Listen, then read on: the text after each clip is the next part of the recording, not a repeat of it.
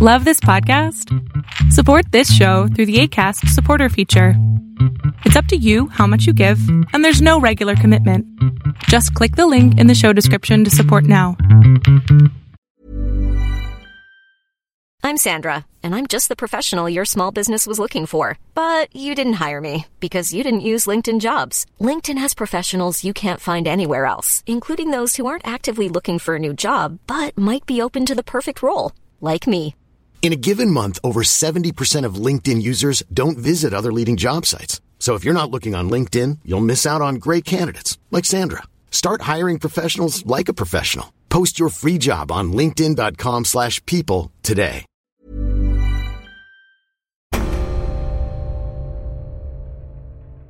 I'm not advocating an ideal solution just about ever. I'm advocating the least bad option.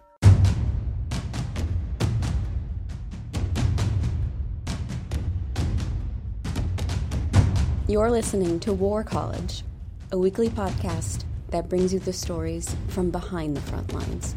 Here are your hosts, Matthew Gault and Jason Fields.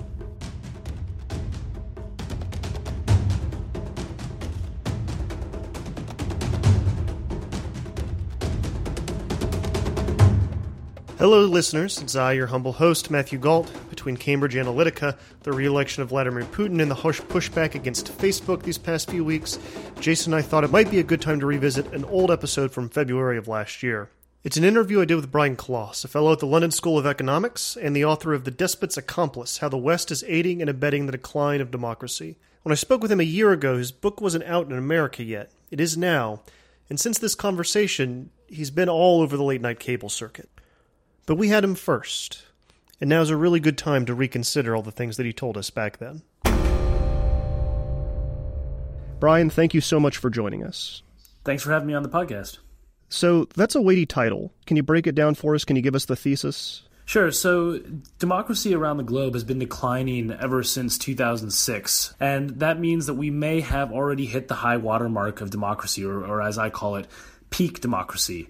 And even though the real villains in this battle are obviously despots, dictators, and what I call counterfeit Democrats, people who pretend to be democratic but are not, I also point the finger back at the West itself and say that there is an enabling factor of Western foreign policy that makes it easier for those groups to get into, retain, and perpetuate their own power.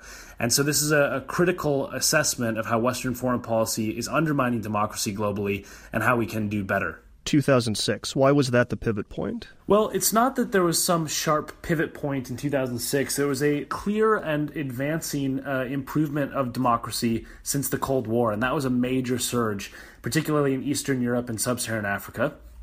And in 2006, a few things happened. One is that the consensus with a unipolar world where the West is winning and has beaten the Soviet Union in the Cold War, that factor has disintegrated into a multipolar world. And there's rising emerging markets. There's also the resurgence of both China and Russia. And you combine that fact with the Iraq War, which has had a seriously damaging effect on democracy globally, particularly because it has provided despots with plausible deniability when they purge pro-democracy activists and pro-democracy NGOs from their country by being able to say, look, these are just a Trojan horse for Western interventionism. And so linking the Iraq War and subsequent wars in Afghanistan and Libya to democracy has undermined the concept of Western interventionism more generally.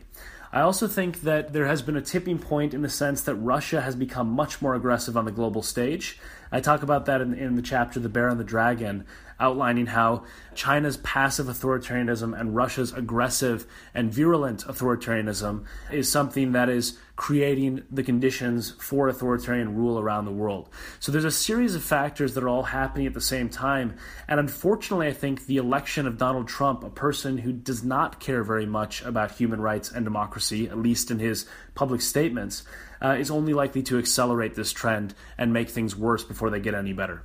I have so many questions just off that one answer. The first, I think, would be, and I think this is kind of in the middle of your book, going back to the Iraq War.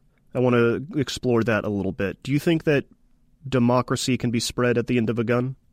I don't. I believe that democracy can be enforced at the end of a gun. And what I mean by that is I don't think that democracy gets built by dropping bombs. But I do think that you can enforce election results with military force. And this is something where it recently has happened in the Gambia. I also talk about the Gambia and the recent developments there in a different chapter called Golden Handcuffs. But for the moment, let's think about what happened both in Cote d'Ivoire and in the Gambia more recently. There was an election result that was clearly internationally recognized that showed the incumbent lost. And yet the incumbent refused to step down.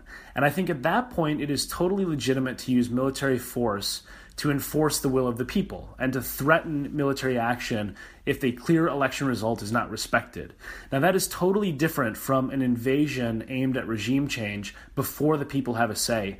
And I think that even though it's a worthy and very, plausible benefit to democracy to imagine that we could try to force countries to become democratic, it generally doesn't work. And so I argue that not only is it counterproductive because it doesn't work, but also it's really damaging because it takes away from legitimate non-military interventions for democracy and allows despots to hide behind this idea that everything the West does in a country pushing for democracy is just the first step in an imminent invasion. And that has been used by people like Vladimir Putin to shut down NGOs that are pushing for democracy, saying this is just a Trojan horse. And that's why I think ultimately military intervention is not the right way to go. And one of the key chapters in the book says basically no more democracy wars. Stop trying to package interventions as these crusades for democracy. Can you tell us a little bit about the military force that is enforcing democracy there? I think that's interesting, and I think it's important to note its makeup and who's involved. Sure. So I think that the Gambia is actually one of the gold standards of how I'd like to see this done, because it wasn't a Western force that spearheaded this intervention or the threat of the intervention. In 2010 in Cote d'Ivoire, I looked at that example, and I talk about that considerably in the book. And it was mainly French-led, so there was this it reeked of neo-colonialism. Now, in the Gambia, after Yahya Jammeh announced that he was accepting the results of the election and was willing to step down, he quickly reversed tack when it became clear that his assets might be confiscated and he might face jail time. And so a group of nations led by those military powers like Togo and Mali and Nigeria and Senegal in the neighborhood decided to act. And they said, look, we're giving you an ultimatum. You accepted the results. It's time to go. And if you don't leave, we will intervene. Now, the question is how scalable this is to countries that are larger than the Gambia. The Gambia is a tiny sliver within Senegal. And so, to have military intervention be a credible threat might not work as well in Nigeria as it does in the Gambia. But nonetheless, this was a successful outcome to a country that looked like it was about to have another civil war. It feels as if the West no longer sees democracy as essential, while in other places such as Africa, like we're talking about, it feels as if it's on the rise. Do you think that's true? And do you think that, I mean, obviously you do based on your book, but how do you think the West has kind of sold out democratic values in the rest of the world? I absolutely think that. I think that there is a new consensus that I think is extremely dangerous and short-sighted, that the dictatorial devil we know is superior to the democratic devil we don't know. And I had this conversation in various places around the world where I was doing research, speaking to diplomats and Western foreign policy experts who were saying things like in Belarus, a place that is known often as the last dictatorship in Europe, they were saying, this is not Ukraine and this cannot become Ukraine. And what they meant by that was not that Belarus is a shining example or a beacon of democracy. It's certainly none of those things. But they decided that they didn't have the stomach to push for a democratic transition and all the potential risks that presents, and instead they were just going to accept stability under a dictator. And the problem that I have with that is one of the most influential maps I've ever seen was a political risk map drawn in 2010 by a consulting firm of the Middle East. And the countries that were green, the ones that were supposed to be the safe, stable countries, were listed as Egypt, Syria, Jordan, of course, and Tunisia. Now, 3 of those 4 collapsed, months after that map was drawn. And so the point I try to make in the book is that a long-term commitment to democracy creates genuine stability, whereas the short-term idea that the dictatorial devil we know is better than the democratic devil we don't just trades the mirage of stability for what is very likely to be a catastrophic collapse as soon as the authoritarian regime breaks apart. And that's what we see across the world, is that eventually people simply do not accept being ruled by despots and strongmen. And when they don't, things break apart very, very badly. At least in democracy, there's a safety valve for that sort of criticism and that dissent that provides people a legitimate pathway to challenge power without torpedoing the entire country. To your point about sub-Saharan Africa, I think there is more enthusiasm for democracy across the continent, and it's one of the few bright spots. But I also think that the bar has been set so low for what constitutes democracy in Africa that there's a real risk of not just having something like the middle income trap, but having a middle democracy trap. And I call this counterfeit democracy, where people get to this bare minimum standard of holding sham elections and then package it as democracy. And it's a disservice not only to the people, but also to the concept of democracy, because it basically causes people to believe that what they have is democracy, when in fact they have a caricature or a cookie-cutter version of it. Right. I believe in the book you tell the story, and forgive me, I've forgotten the country, where they're talking about the values of their country, and somebody asks them, well, what are the values? And the gentleman says, give me a moment, I need to go back to my car to look at the list. Yeah, that's right. So I was interviewing a head of a political party in Madagascar, and he said, unlike the other parties, we're a party of values. And I said, okay, which values? And he got this deer-in-the-headlights panicked look and said, I forgot the values in the car. Somebody go get the values for the American. And it was one of these small moments that was an insight into how many countries around the world are obsessed not with democracy, but with the illusion of democracy. And the reason they're obsessed with it is because of the West. The West requires a certain level of base democratization in order to get things like international legitimacy, foreign aid, to join the club of nations, so to speak. And the problem is that the benchmark for what clears that very low bar is incentivizing what I call, as I said, counterfeit democracy. So, for example, when I was an election observer in Madagascar, I saw a deeply flawed election. There was no census that had been done for for over 2 decades, right? So the voter rolls was horribly out of date, which effectively meant that millions of people weren't able to vote. And yet the observers almost fell over each other trying to be the fastest one to declare the election free and fair, because they wanted to be able to redistribute aid that they had already earmarked, and that was just sitting in a bank account being useless. And it was a lot easier to trade with Madagascar, a lot easier to have relations with Madagascar if you could call it a democracy. But the problem is, going into the next elections, which happened to be in 2018 in Madagascar, why would they ever change tack? They rigged the election, they had a seriously flawed process, and they got away with it. And so my attitude is that if the West sets the bar much higher and says, look, we're going to only call things democracy that really fit the label, then countries in the developing world will have much more incentive to go beyond just this sort of very, very low benchmark. And that requires a serious conversation in Western foreign policy circles for how to encourage bad elections to become better while still saying they're not democratic. So, for example, I advocate not using the words free and fair versus not free and fair, because it's a binary sort of light switch style approach to democracy, but instead maybe something like a 1 to 10 scale, where observers can say, look, this was a 5. This was not a good election, but it's better than last time, which was a 3, so we're going to continue giving aid. But you're not going to get aid next time unless you hit 6 or 7 or 8, right? And so it's a sliding scale that allows for rewards for improvement rather than just this false dichotomy between good election, bad election. And the West here is using economic policy and aid money as the carrot and the carrot, and the withdrawal of it as the stick, rather than military intervention. That's right, and I think that's appropriate, because most countries around the world are not realistically going to face the risk of military intervention, right? Like, it's something that you hate to break to the people of Madagascar, but there's not really plans to have any sort of interest in the country whatsoever, let alone in military terms. So what the leaders really respond to is foreign aid. And in a country like that, 40% of the government budget is foreign aid. So it's a huge amount of leverage they have over the country's ability to basically stay intact, because the loss of 40% of the budget can be catastrophic, not just in social terms, but also in political terms. Hey, I'm Ryan Reynolds. Recently, I asked Mint Mobile's legal team if big wireless companies are allowed to raise prices due to inflation. They said yes. And then when I asked if raising prices technically violates those onerous 2-year contracts, they said, "What the f*** are you talking about, you insane Hollywood ass?" So to recap, we're cutting the price of Mint Unlimited from $30 a month to just $15 a month. Give it a try at mintmobile.com/switch. $45 up front for 3 months plus taxes and fees. Promo rate for new customers for limited time. Unlimited more than 40 gigabytes per month. Slows full terms at mintmobile.com. I'm Sandra, and I'm just the professional your small business was looking for. But you didn't hire me because you didn't use LinkedIn Jobs. LinkedIn has professionals you can't find anywhere else, including those who aren't actively looking for a new job, but might be open to the perfect role, like me.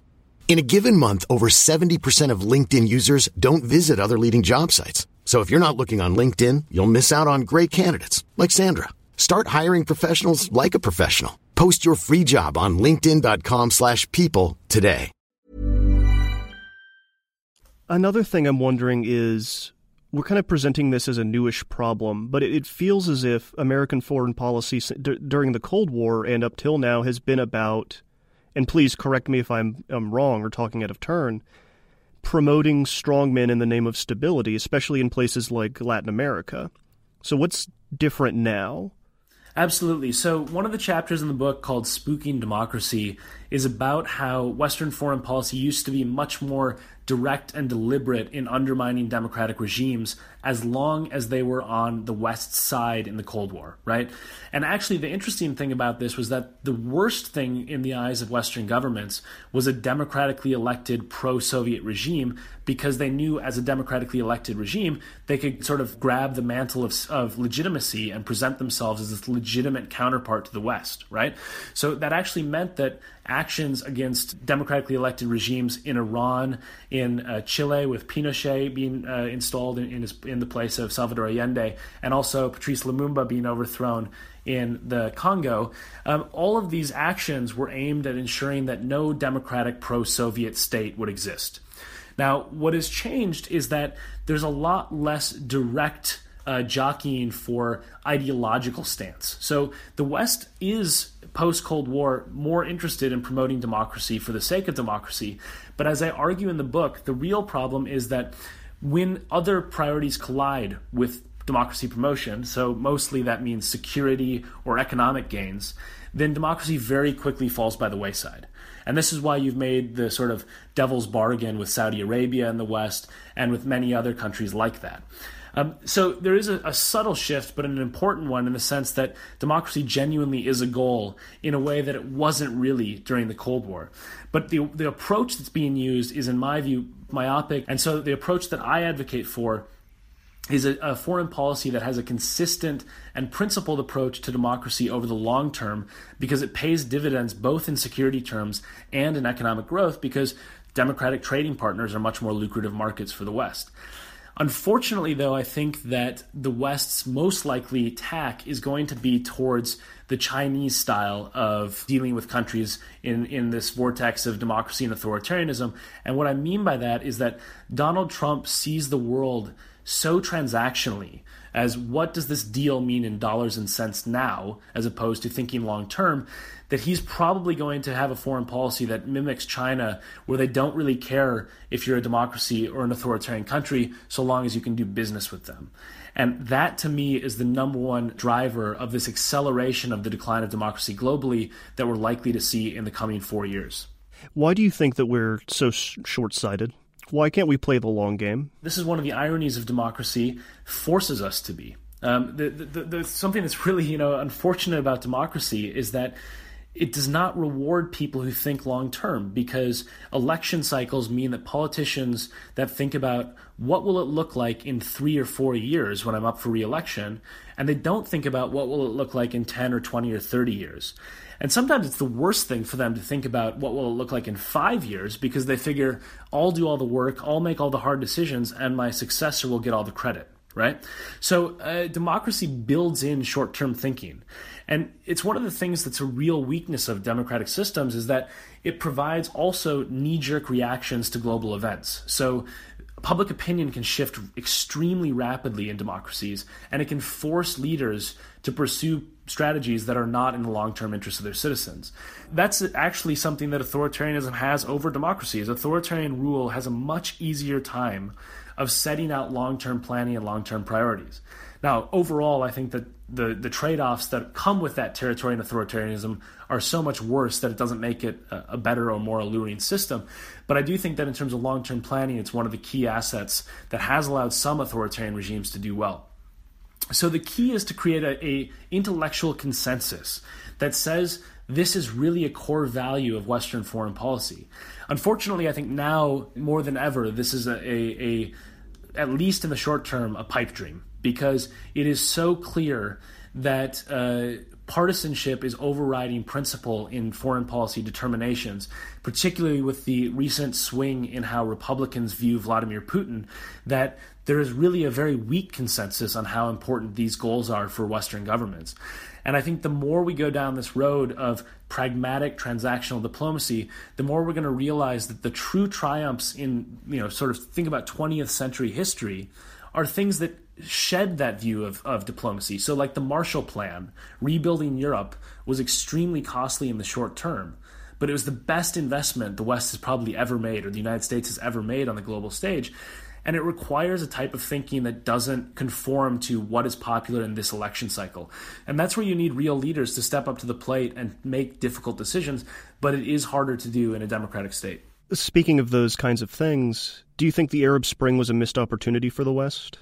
I do think so. I think that the Arab Spring is one thing that's really hurt democracy globally since 2011, primarily because many people look at it as a catastrophic failure that induced far more volatility than democracy. And that has provided greater credence to the idea that we shouldn't bother promoting democracy, the risks are too great, right? I think that's an absolute mistaken read of what the Arab Spring was. To me, the Arab Spring is a clear sign that authoritarianism eventually breaks apart. So the solution that we should just have more authoritarian governments is a backwards reading of it. It's like thinking about Syria, okay, we just need Assad to be in power, or we need Assad 2.0 and everything will be okay. And it's like, no, all that is doing is kicking the can down the road and replicating the system that broke apart violently in the first place. So that's another aspect of short-term thinking that I think has really come out of the Arab Spring. But the other aspect of it is that nobody declared Japan a failure when it didn't become a thriving democracy by 1950, right? 5 years after after World War II. And yet very quickly, 5 years after the Arab Spring, or now coming into 6 years after the Arab Spring, everything is clearly seen as a failure. But what it did that's below the surface that people have not seen is that some people got a taste for democracy in the Middle East, and maybe over the long term, there will be more of an attitude that, look, we actually do want some political freedoms. We just want them to come with economic and political stability. And I think that the more that this false dichotomy is created in the intellectual argument around democracy, the more dangerous that becomes, because as long as people believe democracy equals instability, the fewer people will push for it. And I think that there are risks to democracy. I'm not trying to downplay the fact that transitions can be brutal and volatile and violent. But they also produce far better long-term outcomes. So to my mind, some of that risk is worth stomaching for the long-term payoffs it provides. How do you promote that stability during a democratic transition then? Do you think, like we said, the Gambia and foreign aid money is a good example? Yeah, so I have a chapter in the book that deals with this question, and it's called The Unthinkable Olive Branch. And counterintuitively, what I argue is that one of the key aspects of democratic transitions that works is to incorporate as much of the old regime as is feasibly possible into the new regime. Now, let me explain what I mean by this, because I think it's a controversial statement. In 2003, the first order and the second order of the Coalition Provisional Authority in Iraq, which was led obviously by the West, was to send hundreds of thousands of men with guns home without a paycheck. And their second order was to disband anybody who was affiliated with the Ba'ath regime, which effectively purged not only the politicians, but also many bureaucrats and people in civil society. So it meant that you had this lack of continuity that was so bad that the people with guns guns and no money had a reason to torpedo the new order, and all the powerful people who knew how to run the government also were left out in the cold and had no reason to buy into the new democratic transition. This also happened in Libya after Gaddafi fell. There was a thing called the political isolation law, and the purge really damaged the transition and created state collapse. Now, in Tunisia, one of the places where I did field work in 2013 while this law was being debated, they talked about a purge and ultimately stepped back from it. And the most amazing person I think I've met in my travels is this man, Said Firjani, who was tortured by the Tunisian regime, Ben Ali's regime. And then after he fled into exile and then returned more than 2 decades later to Tunisia, he's the guy who single-handedly torpedoed the law that would have banned his former torturers from entering public office. And the thing that was really prescient about what he did was he realized correctly that it was far more effective to give those people reason to participate in the system and then defeat them through legitimate channels than it was to make them martyrs. And so one of the people who was allowed to participate was a man named Kamal Morjan, who I interviewed and talk about a little bit in the book, who was formerly a minister of foreign affairs for Ben Ali's regime. And he ran for president. He wasn't banned. And he got just over 1% of the vote. And as I say in the book, nothing cuts somebody down to size like realizing that 99% of the country does not want you back in office. And that was so much more effective than it would have been to ban him, even though that's a very reasonable and understandable impulse for a country that's undergoing a transition away from a brutal regime. But I say that this is one of those pragmatic calculations that new transitions need to face and think about carefully is, do we throw everything out the window and try to start from scratch with all the risks that presents? Or do we try to make sure that we co-opt the old institutions, the old stability into a way that's a democratic framework? And I think that model is much more effective for most transitions.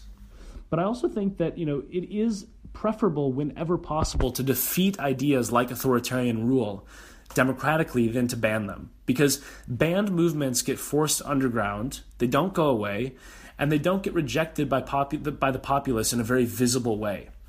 And so they have this sort of staying power where they go underground and they become, under the surface, but they're still very much prevalent. They're still on people's minds, and they can then resurge.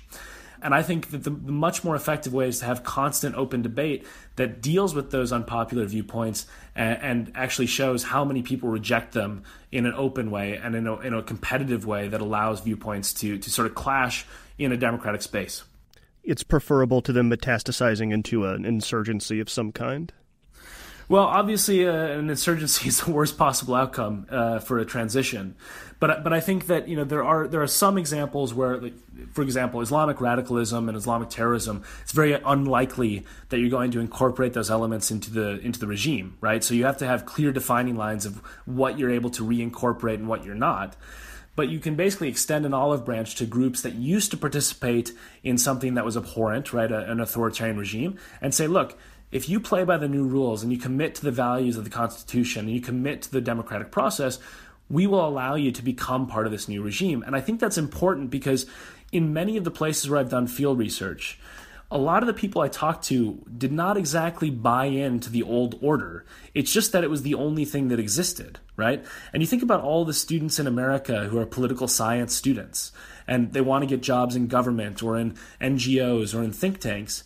Well, if they lived in Tunisia or they lived in Thailand now, they would have to get a job towing the party line, right? And so I think a lot of those people are not true believers, and that's why it's important during a transition to differentiate between the people who are true believers and who could not possibly reform, and the people who participated in an old system but did so begrudgingly and are very willing and eager to be co-opted into a new democracy. That sounds like that's a difficult task to take on, depending on how entrenched the ideology is, though, to sort those people out during a transition. Absolutely. I mean, this is, this debate about democratization and Western foreign policy with it is extremely complicated. And it's not just that it's extremely complicated, it's also morally difficult, right? You're making decisions that potentially reward people who have done terrible, terrible things. And so throughout the book, I'm very upfront with the fact that I'm not advocating an ideal solution just about ever. I'm advocating the least bad option. And that's very often how foreign policy works. And it's one of the things that I think as people put themselves in the shoes of Western governments, they will understand some of the misguided decisions that have been made because there are several very bad options. And Syria, I think, illustrates this better than just about anything, right? That Obama was not somebody who is willingly helping Assad all along. He was not somebody who was willingly letting Russia dictate terms. But he had very, very difficult choices. And many people will criticize what he did, and I think those are fair criticisms. But it's just to say that there wasn't some obvious silver bullet. And that's very, very commonly the case in democratic transitions, not just from the outside, but also from the inside, with how you deal with these people that have done terrible things, or how you deal with possible insurgencies, or how you deal with the victims of the old regime feeling legitimately and very understandably betrayed by a government that's not willing to just throw everyone in jail, right? And that's why these are not just pragmatic calculations, but also morally difficult ones. What do you think about what's going on in Colombia right now, speaking to that? Sure. So I wrote an article about this, and I think that the pragmatism should win out here. I think that ultimately my viewpoint on this is that a peace deal that is overly favorable to people who have done terrible things is better than creating more victims. And I think that there is a process by which you can ensure that they don't get a sweetheart deal, that perpetrators of extreme violence do not get some sort of special treatment, while simultaneously bringing them back to the table and making the insurgency go away. And I think, for a lot of people who are victims, there's a sharp dividing line. Some of them could never forgive their perpetrators and will never accept anything short of everyone in FARC going to jail. And I think others will say, I have suffered so much that the most important thing of our politics is to ensure that nobody else suffers like me. And that shows you the dividing line in a lot of the transitional justice debates is, do you try to prioritize stability and the survival of democracy long term, or do you try to ensure that there's some sort of punitive justice? My dividing line comes down on the idea that you make a pragmatic calculation insofar as that calculation will lead to a long-term possibility of democracy taking root. Because if it's just something that's going to create state collapse again, then that doesn't help anyone, right?